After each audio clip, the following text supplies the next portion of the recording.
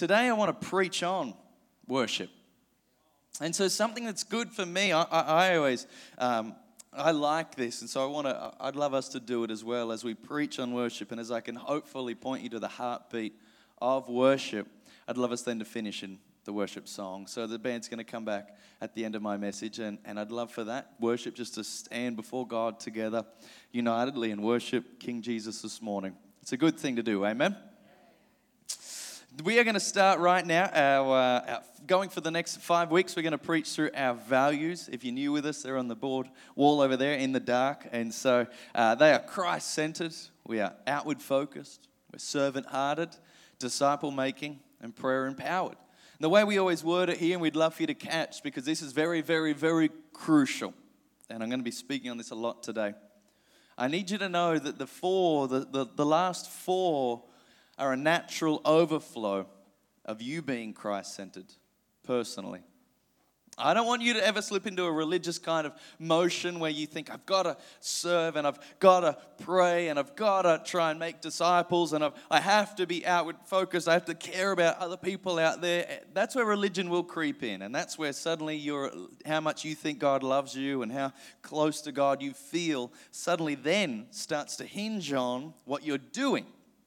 Where what I am convinced of scripturally, if you will just have a relationship with Jesus, just focus on you and Jesus and think nothing else has to happen for him to love me, accept me, be for me, desire a relationship with me. I have to do nothing else. All I have to do is just look to him and nothing else, and he loves me as I am. Suddenly I want to do the other four.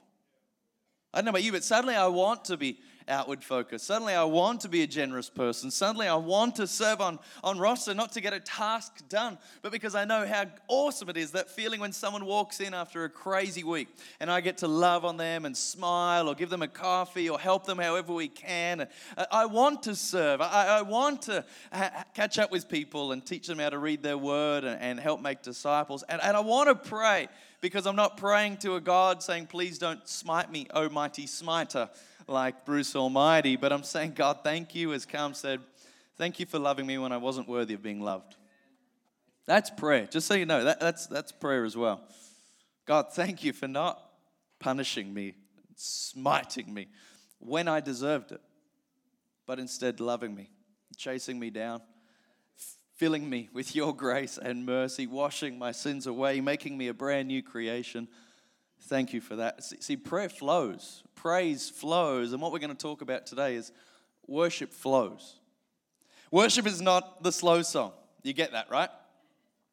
It's not like, there's a praise song because it's like quicker, and it's going quicker. Jesus, you're the best. Jesus, we love you. No, slow it down. Oh, yeah, we need more worship songs. Just slow it down. Jesus, you're the best. Jesus, now it's a worship song. No. It's not the speed. It's a heart. You can worship God at work with no music playing. You can, actually, maybe, we haven't actually done this yet, but it might be possible for you to worship God in the kitchen while your kids are screaming at you. If you've done that, can you tell me how, actually? I need to get myself there. I'm just grinding my teeth and trying to count backwards from 100. No, you can worship God anywhere because it's an overflow of your heart. When you stop and you're in such gratitude to God and your heart truly sees him for who he is. Carm was just worshiping, giving you an offering message. And what I want to bring us back to is that heartbeat, that to be Christ-centered is not just to know the gospel in your head, and to be Christ-centered is not just to say Jesus lots. For us to be Christ-centered is for us to be completely in love with him. He's our Savior. He's our King. Amen? If you've got your Bible, please head on over to John chapter 4. Today I want to speak on an encounter that, if you're familiar with Scripture, I know you've been in church for a while, you would have heard this story a couple of times, maybe several times, maybe even hundreds of times. But for half of the room, I want to pull something out you might have never seen. For the other half, you might have already seen this, but please hear me when I say this. This is the most important topic I can ever preach on, in my opinion. So that alone should get us to really pay attention to what's going on here. John chapter 4. To fill you in, if you're not familiar with the story, Jesus is so tired that he's on a journey through Samaria with his disciples. He's so tired, he stops by a well. The disciples go further into town to get some food and drink for him to bring back to him. And he is left alone in the middle of the day with a woman who is coming out to draw water. She's a Samaritan. Samaritans were outcasts. They were not accepted by Jews or Gentiles. And she is there at midday, which we find out later in the story is because she's been through 5 husbands and is now with a man who is not her husband. And so most people, it's been told, would either the women would go get water in the morning because it's the Middle East, it's not so hot, or at the end of the day. And so she's an outcast and she's there in the middle of the day, scorching heat, getting water. And we see this encounter with our uncreated God. Jesus replied to this woman, "If only you knew the gift God has for you, or who you are speaking to, you would ask me, and I would give you living water." I'm going to read that one verse again. We're going to go through a few today, but please catch this, I beg you. If you only knew the gift God has for you and who you are speaking to, you would ask me, and I would give you living water. Verse 11, "But sir, you don't have a rope or a bucket," she said, "and this well is very deep. Where would you get this living water? Besides, do you think you're greater than our ancestor Jacob, who gave us this well? How can you offer better water than he and his sons and his animals enjoyed?" Jesus replied, "Anyone who drinks this water will soon become thirsty again. But those who drink the water I give will never be thirsty again. It becomes a fresh, bubbling spring within them, giving them eternal life." Verse 15, "Please, sir," the woman said, "give me this water. Then I'll never be thirsty again, and I won't have to come here to get water." "Well, go and get your husband," Jesus told her. "I don't have a husband," the woman said. And Jesus said, "You're right, you don't have a husband.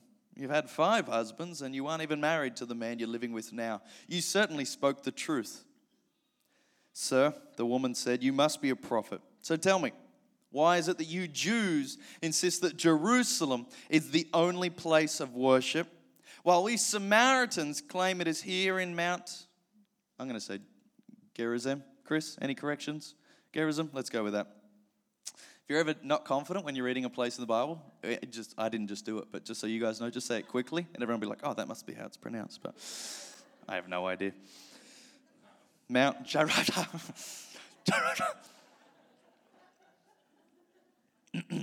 "While we Samaritans claim it is here in Mount Gerizim, where our ancestors worship." Verse 21, Jesus replied, "Believe me, dear woman, the time is coming when it will no longer matter." Could you say that with me? The only time today. No longer matter. No longer matter whether you worship the Father on this mountain or in Jerusalem. You Samaritans know very little about the one you worship, while we Jews know all about him, for salvation comes through the Jews. But the time is coming, indeed it is here now, when true worshippers will worship the Father in spirit and truth. The Father is looking for those who will worship him that way. Finish with this. For God is spirit, and those who worship him must worship in spirit and in truth. Let's pray. Well, Jesus, we love you so much. We thank you, God, that you are here right now. We thank you, Holy Spirit, that you would speak to us again. We do not desire to simply attend church, know parts of the Bible, and call ourselves Christians. God, we desire you. You. Jesus, we long for you. May we joyfully say that everything else is rubbish compared to knowing you, being with you, experiencing your presence, God. Lord, may we long for you. Help us, echo John the Baptist's words. Help us decrease so you can increase in us, great God. In your name we pray.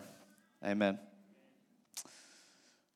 I don't know why, I don't know if it's a guy thing or just me. I love watching those survival TV shows. The kind of Bear Grylls ones, you know what I mean? Where it's like, must be because I'm an office boy with like hands like no calluses anywhere. I used to be a builder with Dad and do shop fitting, and now I type and drink coffee. And so I've just got like smooth hands. And so when I see someone like lost in the jungle, I'm like, yes, living vicariously through you. But if I go out there, I'm like, oh, a leech. And like, something about those shows though, like Bear Grylls will forever be my idol because the guy loves Jesus, doesn't have a bogan accent, kind of sounds cool because he's pommy, and can survive anything. I'm like, you are the man. You just added to the Trinity, like Father, Son, Holy Spirit, Bear. Like, I love it so much. And so I'm always, back when I was a teenager, living with mum and dad and having Foxtel, scrolling through TV looking for these kind of shows and stumbled across this one on the Discovery Channel. You could tell it was one of those ones that made like 7 episodes and then the network cut it because it wasn't that fantastic. But still, this moment, I'll never forget, it was this American guy who was trying to really act like a cowboy, who you could tell wasn't really like a cowboy. And then another guy who looked like me, but was saying that he was full Native American from the Cherokee tribe or something like that. And I'm like, this is just awesome. But these two were sent into the wilderness and would compare each other's survival techniques and see who could survive the best over a week. And so they're in like the desert somewhere in America. I can't even remember where, but like lost, like just red and mountain, kind of those rain, looks like the Grand Canyon kind of thing. And they're out there and they're like, I would do this. He's like, I wouldn't do this. My ancestors would always say, and it was like, you're wrong. Yeehaw. That kind of show. And I'm watching this like, this is bad. Like, this is almost like Married at First Sight bad acting. Like, this is really bad. And just side note, if you watch that, like, shame on you, like turn it off. Come on now. Surely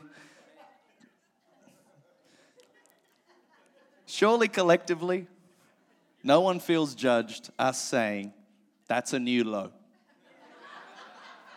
Like, God's ways are higher than Married at First Sight. His thoughts are higher than Married at First Sight. Okay.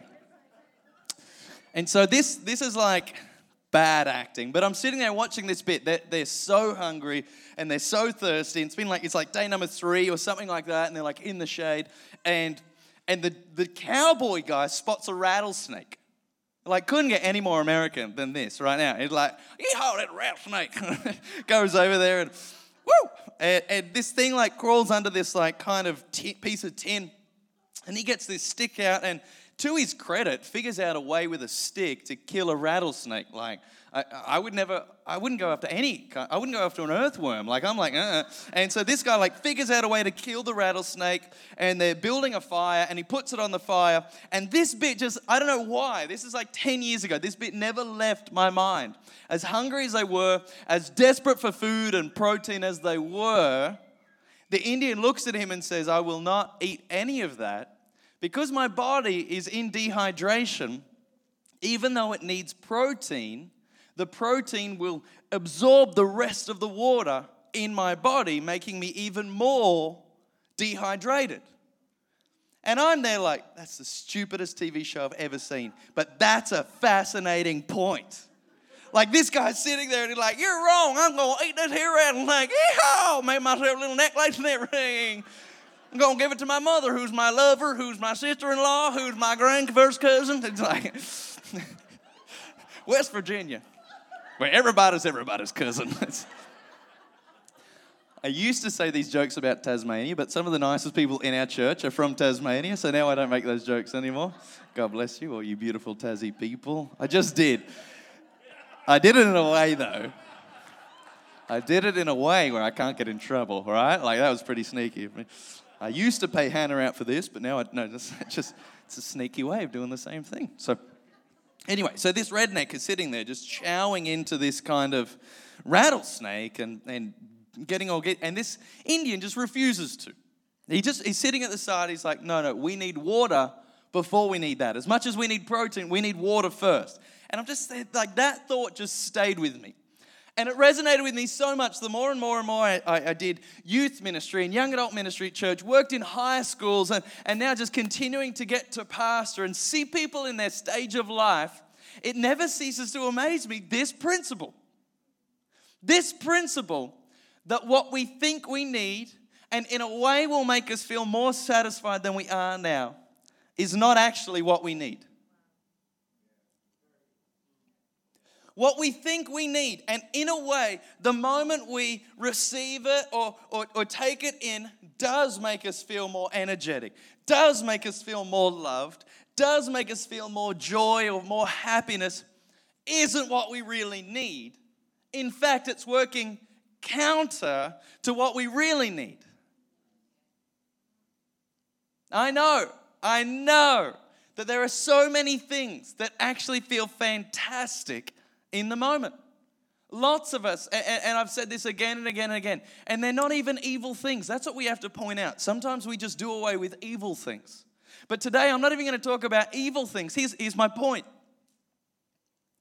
What are you focusing on that might not be evil, but is stopping you longing for living water? What temporary hit, again and again and again, are you chasing and craving and looking to? And if I just get enough hits and hits and hits and hits, then I never stop to recognize that that's actually not helping me.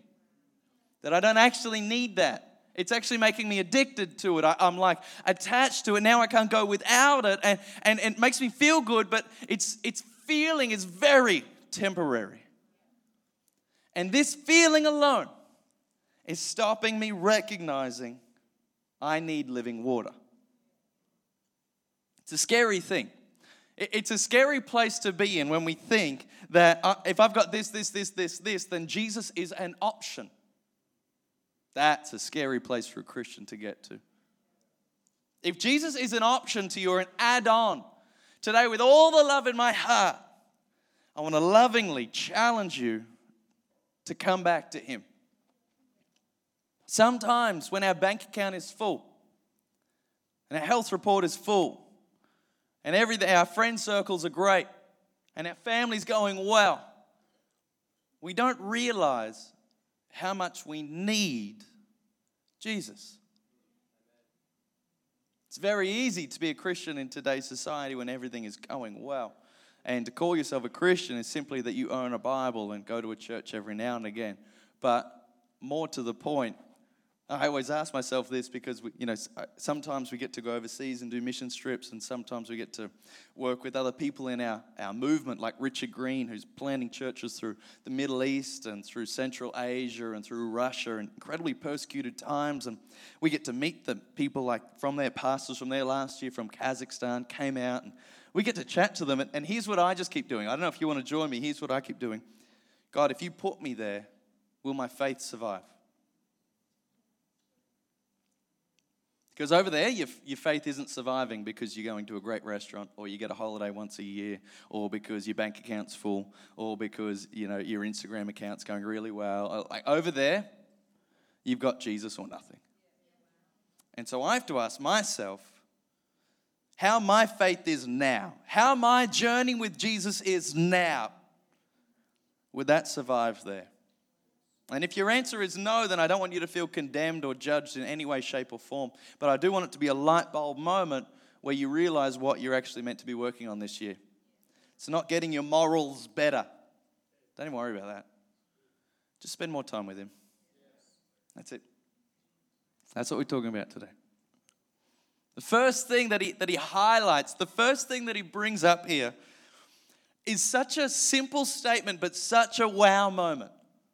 He looks at this woman, and the statement shows that it never hinges on him, it hinges on us. Jesus' statement to the woman is, if only you knew. What a statement. Amen? If only you knew the gift of God that was before you. He's saying, my sovereignty, my deity, my power, my endless love, my salvation, that doesn't hinge on me.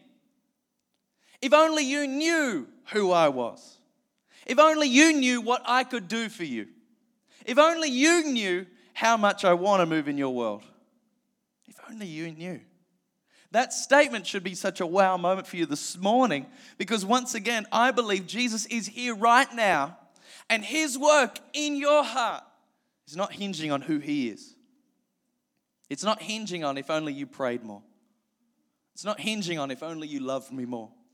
It's not hinging on if only you read more, if only you gave more, if only you served more, if only you did more, if only you were nicer, if only you were cool, if only you knew, if only you get it, who I am. Then you'd ask me for living water and I'd give it. That statement should blow us away, because Jesus' offer of water was not hinging on your performance, but on you asking. It's like, if you ask me and I would give it.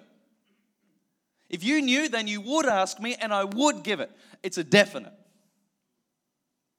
That should make you very happy. Come on now. You can be with me this morning. If only you asked me, I would give it. But for you to ask me, you need to know. If only you knew. If only you knew how empty everything else was and how satisfying I am. If only you knew that God was for you. If only you knew that God loves you so much more than any other human could love you. If only you knew that you cannot be any more loved by God than you are the moment you put your faith in Jesus on the cross. If only you knew that you're a direct son or daughter of the Most High God right now. If only you knew that you're a new creation straight away. Old things are gone, new things are come. Verse 8, all this is from God. If only you knew that he formed you in your mother's womb. If only you knew that there is neither height, nor depth, nor principality, nor power, nor angel, nor demon that could separate you from the love of God. If only you knew, then you would ask him and he would give it. It's not hinging on your performance. If only you knew what you could get from God when we worship after this. If only you knew, you'd ask. And if you ask, you get.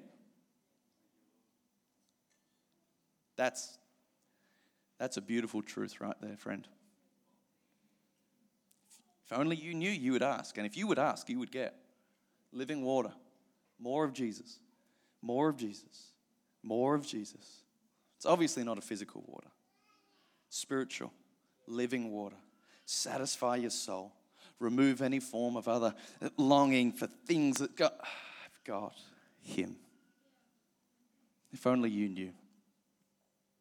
I almost forgot to say this, Pastor Wendy, and I just remembered then and getting excited about what we could ask God for. If only we knew that God is good. If only we knew that he's for us, then I think we see a church asking for miracles. I think we see a church asking for healings. And this week, after all last year, Pastor Wendy had stage 4 cancer and did a PET scan and a CT scan. And the doctor's report said could not be any better. Perfect report. Let's give God some glory. Let's give God that praise.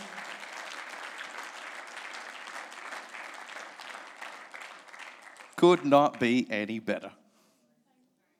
So thank you. On behalf of Pastors Wendy and Pastor Graham, who's overseas for work right now, they are amazing. If you're visiting with us, they're executive pastors, been here 28 years, and they are the absolute best. And so, come on now, let's give God some praise.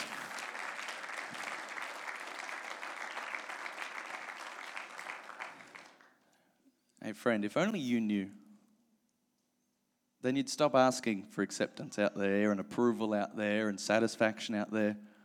I think we'd turn to him more. Amen? When Jesus is a religion, you won't turn to him. When Jesus is Savior, Redeemer, Sovereign, Author and Perfecter of your faith, when you know that, you will ask and he will give. If only you knew. I love this when the woman's like, where are we going to get this water? What are you going to do with this water and this water? And he's like, well, go and get your husband. And he's talking about where she's craving for satisfaction. He's talking straight away. It seems random. Like, well, how are you going to get this water? Go and get your husband. That just seems weird. What he's highlighting in her is what she has been doing to satisfy a thirst, an internal thirst. And my question to you this morning is, what water are you chasing? You can only climb the corporate ladder so long. There is only so many paychecks and pay rises and that feeling of wow, and it's in my bank account. It's fleeting. I don't care who you are this morning. I am convinced of that. That is a promise to you. Money is a fleeting, temporary joy. Absolutely. People who win the lottery, it's not long before they're broke again. People who get all this money, and it's not long before their relationships are doing this. Money is a temporary joy. What about relationships in society? People going from dating to dating to dating, trying to feel loved or find that joy and find that acceptance and approval, and it's temporary. They do get it. They do get that hit. Don't hear me right here.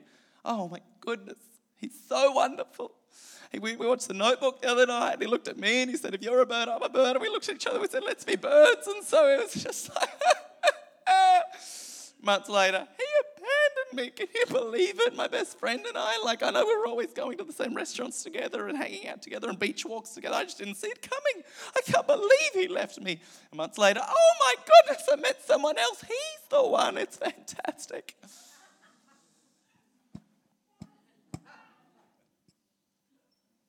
It's temporary drinks. It's temporary water. Feels fantastic, but it's temporary. Social media should highlight this to us. How many of us, where's my phone? I left it down there and Hannah stole it. Look at this. How many people wake up in the morning before you even turn to the spouse and say, morning, love you. It's like, did they follow me back? Did they like, how many people liked my photo overnight? Who shared it? I didn't make it public. Kill me now. Oh, now it's public. All right. I wonder if anyone shares my awesome article on veganism doing wonders for the natural body in the seventh realm of the light work. I don't care. And look at this. I took enough likes and shared. Did he follow me? He didn't follow me back. Well, unfollow to you. Stuff you! And all these things. This is true. It releases dopamine in your brain, the same as drugs, when you get a like or a follow. That's true. And we're there daily, 7 hours a day, 8 hours a day. I don't do it that long. I just did it for half-hour lunch break, an hour in the morning. I was waiting for a meeting, so 5 minutes there, 5 minutes there. I was watching TV for 3 hours, but I didn't know what I was watching because I was kind of scrolling through and reading articles and just trying to help you see what is that. I need another drink. I need another drink. I need another drink. I'm coming here every day. I need another drink. This woman's going, first husband didn't work, second husband didn't work, third husband didn't work. Maybe the fourth one, he's the right one, didn't work. Maybe the fifth one, he's the right one, didn't work. Well, maybe it's marriage. Maybe marriage is the issue. Maybe if I just keep going with this person, living with this person, sleeping with this person, maybe then that'll do it. No. This is the most important message I can preach because this world, a real devil, is trying to fill you with temporary water. And it makes me sad how many times I look to it. I do it as well. And unless we're aware of it, we're not breaking it to look for Jesus. Unless we're aware of it, unless we know, if only you knew, if only you knew, if only you knew, then we keep coming back to chasing the wrong water, temporary water, more money, more love, more acceptance, more followers, more relationships, more houses, more things. Give me more and more clothes and more holiday. Give me more. And it's temporary, church. It's temporary. And so here's the other step where it becomes really scary as well. What are we seeing people saved into? When people join our church that don't know Jesus and meet Jesus here, we then get to disciple them in who Jesus is. And if we paint Jesus as a God who wants to give us stuff, then suddenly they start longing for stuff. Whereas if we can paint Jesus in a way as a God who wants to give us himself, who died on the cross an excruciating death to give us himself, then suddenly people start to chase Jesus. And yes, he brings stuff, but sometimes he takes stuff. But that's both okay because we have Jesus. And if your faith is hinging on how much stuff you have right now, you're going to hate him when he brings a trial your way, which he does. And we start to see that Jesus is the only living water. Jesus then points this woman to the very natural overflow of that. She then goes, I'll finish with this. If only you knew, you'd chase the right water, and here's what he finishes with. She goes, sir, give me this living water. Please, sir, please, sir, please, sir, please, sir, give me this water. And it seems random, but watch what he does. Hey, do you know the Father is looking for people to worship him? Please, sir, give me this water. Do you know your Father in heaven is looking for people to long for him? He gives us the answer. Please give me this water. You want water? Worship. You want water? You want to be satisfied? You want to feel whole? You want to have the cares of the week wash away? You want to be filled with faith and hope and joy yet again? Worship. And then I love his disclaimer. My gosh, I love his disclaimer. It doesn't even matter where you do it. Doesn't matter where you do it. The time is coming and it's here now. Father's looking for people to worship him in spirit and truth. Doesn't matter where you do it.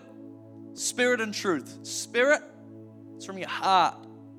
Doesn't matter if your hands are lifted or not, eyes closed, if you're singing in key or not. That's not it. Worship God in spirit from your heart. And in truth, be real with him. When you worship God, be real with him. I am. He's not looking for a performance in worship, in my opinion. He's looking for you. That's worshiping in truth. Oh, God, I cannot see you. I cannot see your hand right now in my world. You said you'd always be there. You'd never leave me. You'd never forsake me. And I cannot feel your presence. But I'm still going to worship you. Hebrews 13:15 says, give God a sacrifice of praise. What does that mean? When you don't feel like doing it? When it's not natural? You push yourself into that spot and suddenly it starts to change you. Suddenly you start drinking living water. And in the very presence of God, things start shifting and things start changing. And even if your circumstance doesn't change, joy changes, your perspective changes, your faith in God changes, your gratitude changes, your longing for him changes, your love for the world dies. Things change in the presence of God. And we get to stand before him together. Do you know how much he loves you? Do you have any idea? If only you knew. If only you knew the God that was in this house. If only you knew how much God loves you. If only you knew. Then right now as we worship, you would abandon everything to stand before him and say, God, I'm yours. Amen.